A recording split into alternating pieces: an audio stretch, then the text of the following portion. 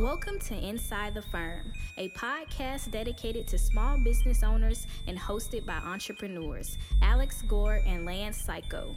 Each week, they take you on their journey of how to start, run, and grow a business by bringing you inside their architecture and real estate development firm. Get a behind-the-scenes tour of how these business leaders manage their clients and foster company culture while creating new and innovative projects. And now your hosts, Alex Gore and Lance Psycho. Welcome to another episode of Inside the Firm. I'm Al Move Rocks Gore. I'm here with Lance, also Move Rocks Psycho. Yeah. And we are here to move metaphorical rocks. One of them being your skills at Revit through RevitRocketship.com.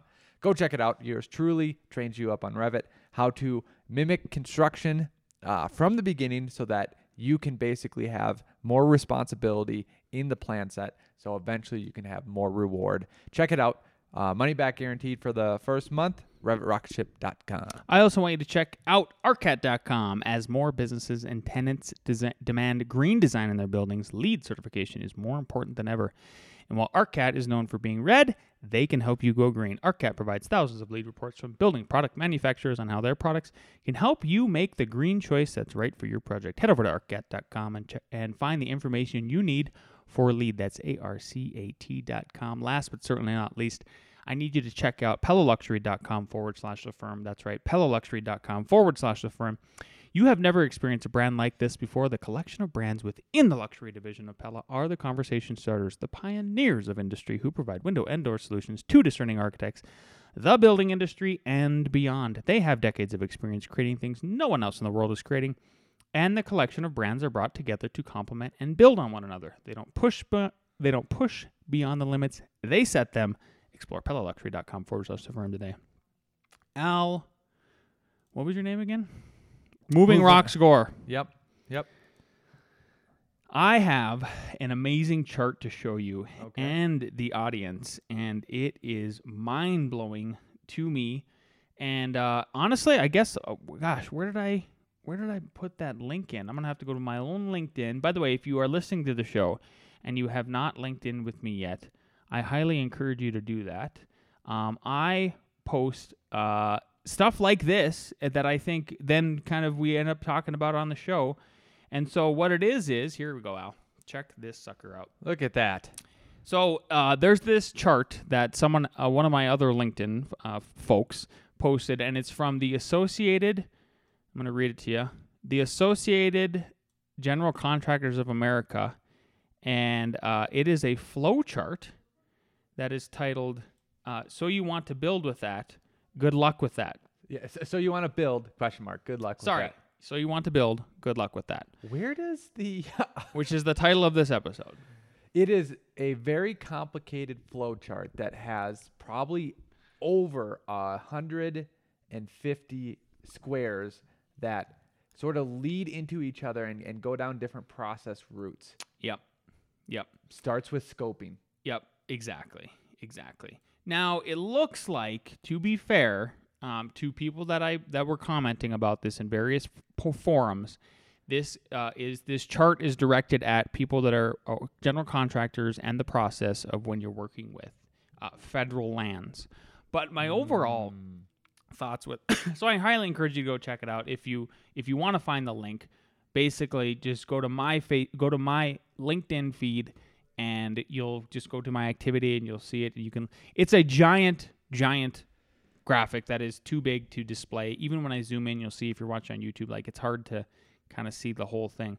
But the point of it all was to explain the process of what it takes to build on the federal level, but there is a direct mirror reflection of what it takes to build on the private level as it relates to this. Would you agree, Mr. Yeah, and this is a perfect example of what we try to eliminate in our firm. We talked about this months ago, and we talked about the term of thrashing, which is a computer system that is doing too many tasks that it can't actually progress on anyone. It's only jumping from one to another just to check in on it, and that's all it can do.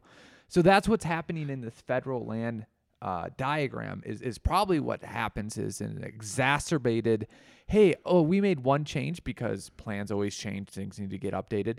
Now send it to 47 committees to then get their review and their comment, and then their comments and reviews, like they spot something different. You're literally thrashing the whole progress of everything. So much so that, let me ask you this question, Lance. Yeah. A normal project, and let's just say, Lance, you are the architect, I am the developer.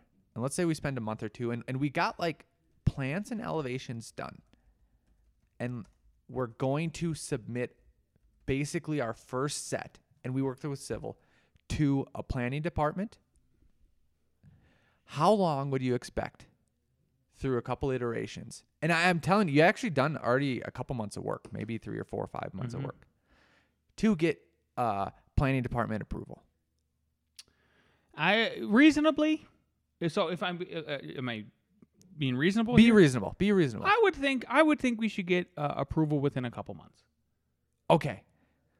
So with planning, 1 year. All right.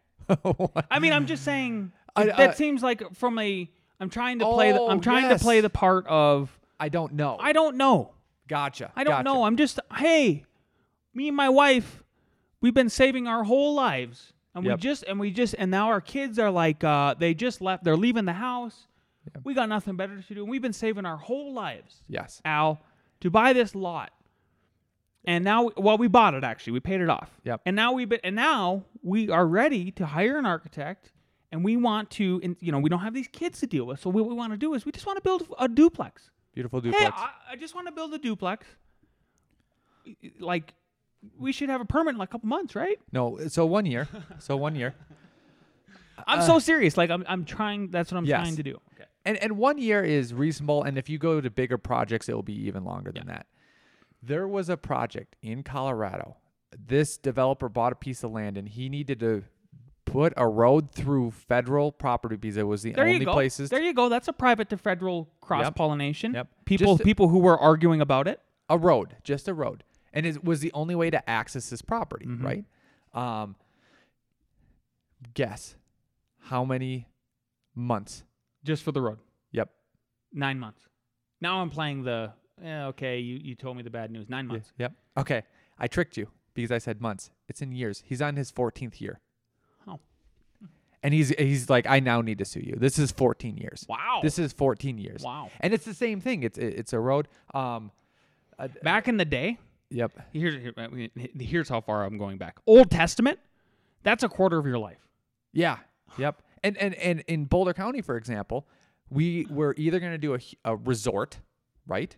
Or split the process and just do a road. Oh, it's that project. Okay. No. Oh, I'm sorry. No, this is totally different. Oh, gosh. And this is the distinction I'm getting is that the bureaucracies don't distinguish between level of difficulty of a project. So this is totally different than that 14-year thing. A whole resort, they're like, yeah, it's going to take you at least a year to get through this whole thing. We're like, okay, we're going to separate it. We're going to do the road first. They go, that might save you a month or two. Because they have to go to every agency. They got to, holy cow. Bob's got to sign off. And then you know who's going to sign off on Bob's work? The other Bob. Yep. And then the other Bob's got to sign off on his work. And if you're using the excuse like, oh, no, they have to make sure that nothing goes wrong. Be like, then change your process. Like literally for a road, get those 3 people that it actually matters. Go out to the job site after it's drawn up from the civils. Walk it. Yeah. Make some changes. Civil drawings, make some changes. Execute road or not. Yeah. Get it done. Yeah. Yeah. Thank you for cross-pollinating that, Al. I appreciate that.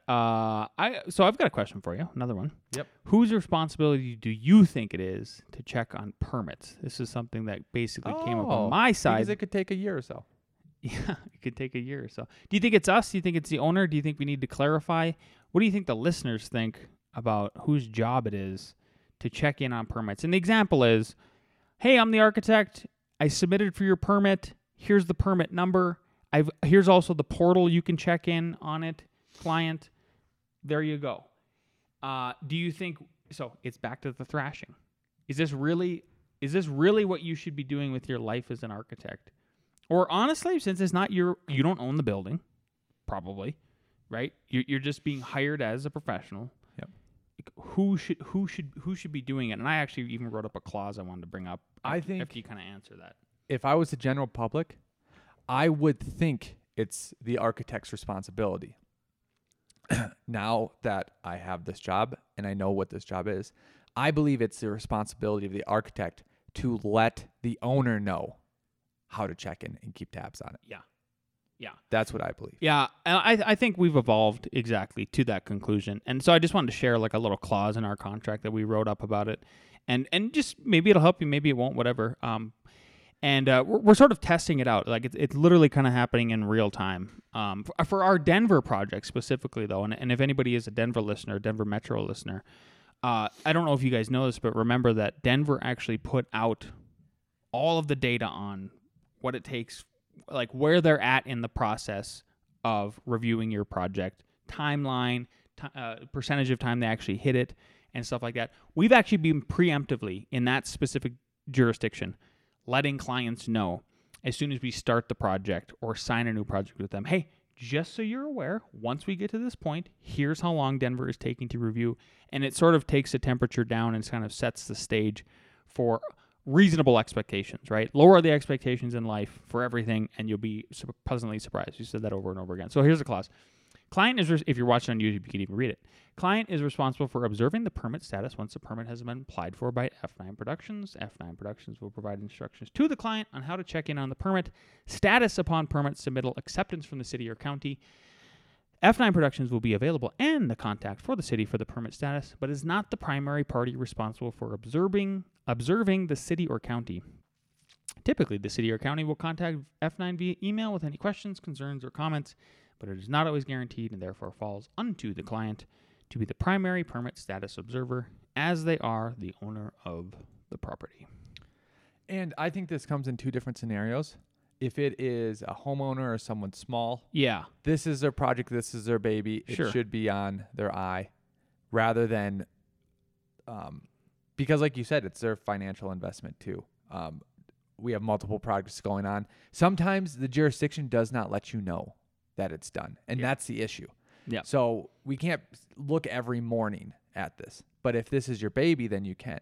If you're a bigger firm, a bigger developer firm, you have staff.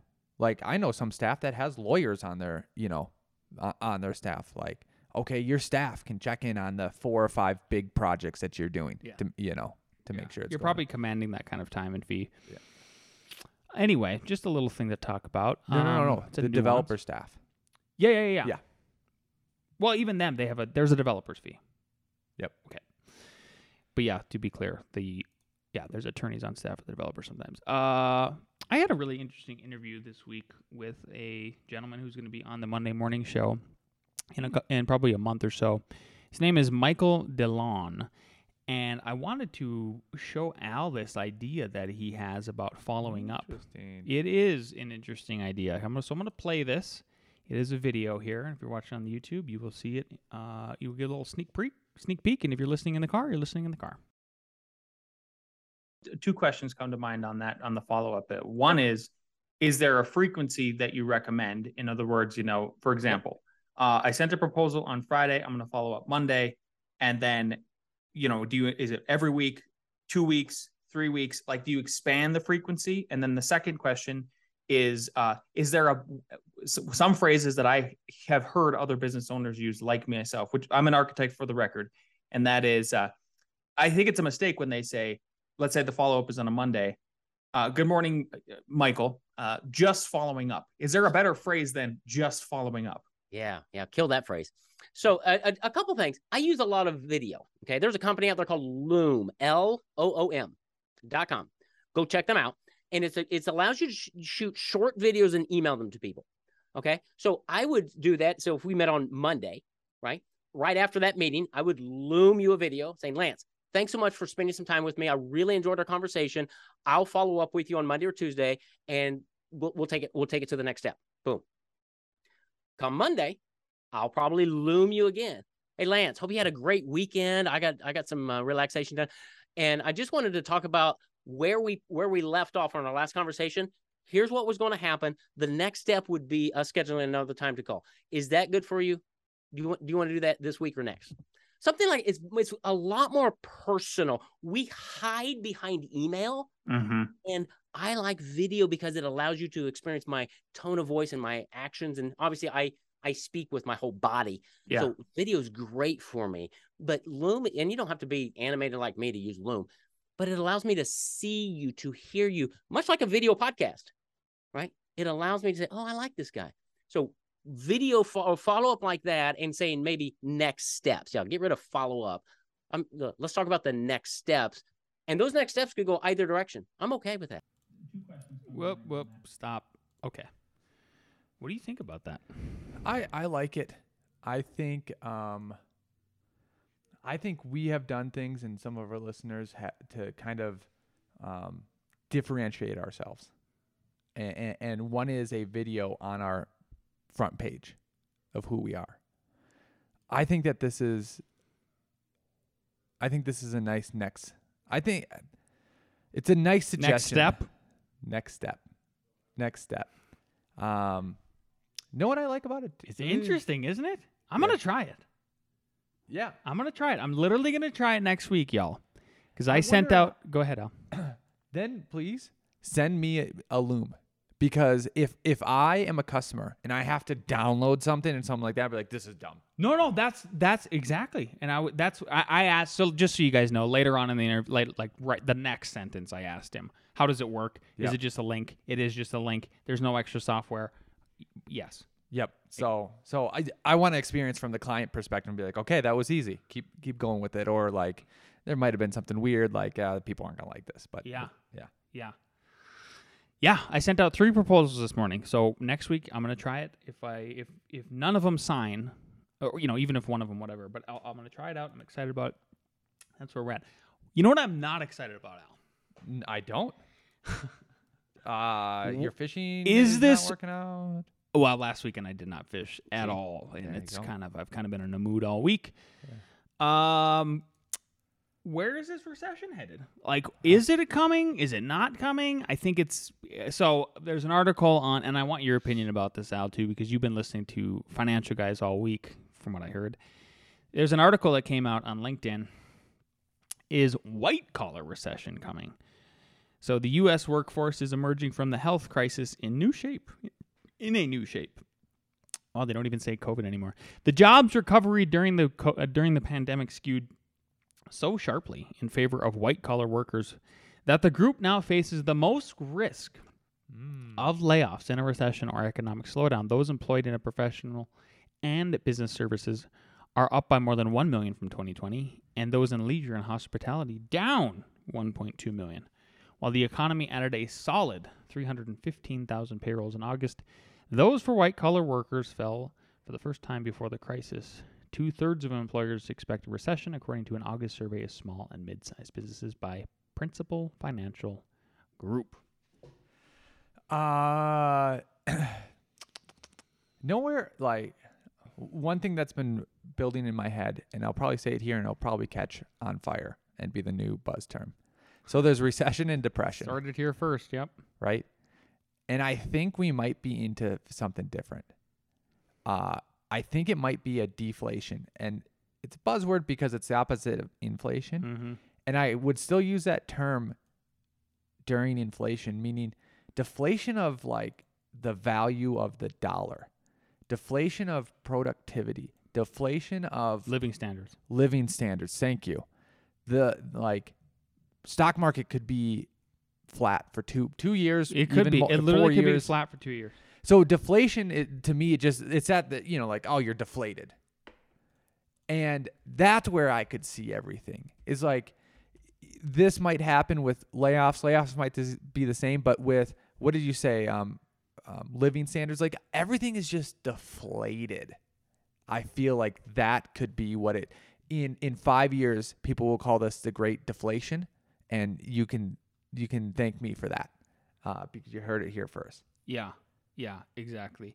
I quit screen recording, but just want to just to put it in perspective, this whole 2 year this idea that it's going to be 2 year flat and even just the stock market. The average, so this is according to Forbes, the average bear market lasts 289 days. How long do we have left? I have no idea what length is right now. I was hoping that's what this article would be. And Probably about 3 months, 90 days. I think it's longer than that, isn't it? Could be. That's what I was trying to see. Is like, in fact, the average. Let's see here. When will the current bear market end? Oh, okay. You're right, Al. The current bear market in the S&P 500 was officially called on June 23rd, 2022, right? And let's see here. From this date, I'm going to look up from this date to this date. There's a calculator you can look up. Date duration between times and dates. Okay, perfect. So what did I say? June 23rd. Did I? Let me see. June 13th. Close. Sorry, autism kicked in there, and I had to get it perfect, Al. And then they say the average. So what I'm doing is I'm putting in the calculator here. The average bear market lasts 289 days, right? And calculate duration. Add days, I think, is the next tab. There we go. And we're going to add 289 days from June 13th, and we're going to calculate the new date. And it should be, holy cats.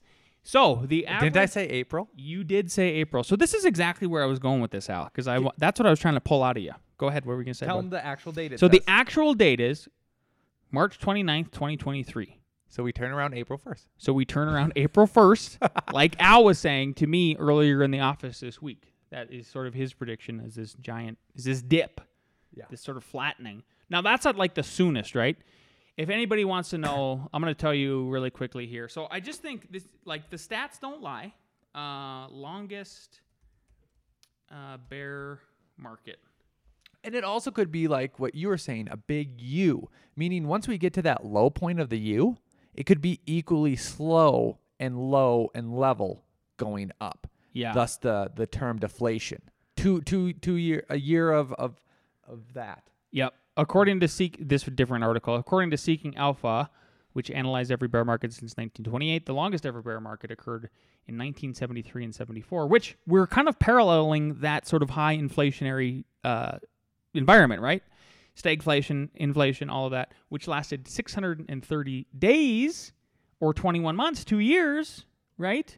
So we're going to do 631 now. So I think what I'm getting at is perfect. Holy cow, Al, you're kind of right again, even if it is the April again. So they're saying now if we go to the longest bear market, we actually come out of it in 2 years, basically March 5th, 2024. Yeah. Food for thought.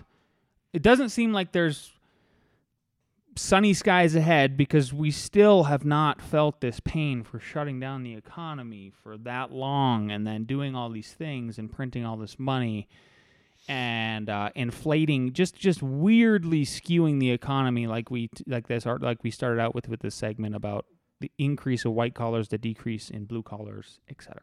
Yep. I wanted to mention, unless we already talked about it, and you can remind me, we talked about quiet quitting last time. Yeah. That there's an opposite movement called Fat Fire. No. Okay. It stands for financially independent, retire early. Ah. So people doing the opposite, just going nuts, and it kind of works out too. You could level your responsibilities of your job, and then outside of your job, do multiple streams of income and stuff like that. How very Andrew Tate of those guys. We were doing the opposite. There you go. Multiple things. What do we got next? We have Airy Jeopardy. Let's bring down the crew. Let's go.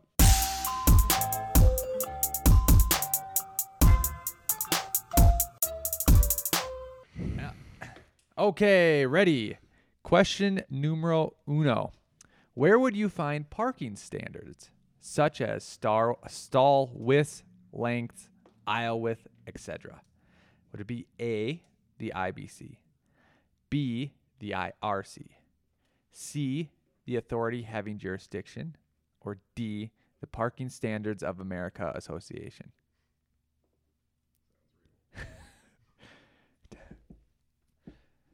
All right, who's all A? C? It is C, the authority having jurisdiction. They are the ones. So think about like your standard, if it's 8 by 19 or something like that. Up in the mountains, Winter Park, literally 9 by 20. More trucks, things like that. Yep. Question number 2. Columns in heavy timber construction shall have a minimum dimension of what? So the columns of heavy timber construction should have a minimum dimension of what? Is it A, 4 inches, B, 6 inches, C, 8 inches, D, 10 inches? Yes. But I don't know if they really specify, to be honest. Columns in heavy timber construction have the minimum dimension. Yep. So heavy timber is one of the classifications. Type 4? Thank you. Look at you. I keep my stamp. C, A, C, 8 inches. Yep. Yep. Pretty neat, huh? Wood is inherently fire resistant. I love it, even though we burn it. Number 3, this is a value that pushed. Number 3, this is a valve that pushed water from one chamber into the next, thus losing some water pressure. Is it A, global, B, ball, C, butterfly, D, needle? Reeves, give me that look. You need to know about valves. Yo, get your knowledge on. Yeah. A, global, B, ball, C, butterfly, D, needle. Yep. Indeed. Has nothing to do with this ever. What do we got? B, C. What'd you got? B. The correct answer is global. A. All right, what do we got for scores? Since we're on the last one. Wow. Ooh. All right. What You can't use the same letter. 4. What is the main vent for a building called? A, exhaust, B, supply, C, stack, or D, balanced? No collusion. No collusion. What is the main vent for a building called? This will actually be on a test. I would actually highly recommend Peanut memorizing gallery this. needs to be quiet. Yeah. Reeves has C. And Tyler has C. And Jason has A. Correct answer, C. All right. Tiebreaker. Coming Good, up. we have a Who's reading it? Ross. That's going to be a scroll. No, I put it up there. You did? Yep. Okay, awesome. Oh, scroll, yeah. All right, is everybody ready? At what temperature in Fahrenheit are heating degree days versus cooling degree days based off of? So what is the point where it's heating versus cooling? Apologies to our Celsius listeners. Fahrenheit degrees. 32. Not 32. This will also be on the test. Not Closer. 50. No. 69. I can't believe that wasn't an right away. Like right away. 67. So close, getting closer. 66. Getting 5, closer. 4, 65. 65 degrees. is the correct answer. 65 degrees. Al, what do you got? Anything? Culver's? What? No, I don't have anything. I like Culver's. If you like this episode, please leave us a 5-star review. If you're listening terrestrially, if you're watching on YouTube, like, subscribe, leave us a positive comment. We'll see you next week. See ya at Runza.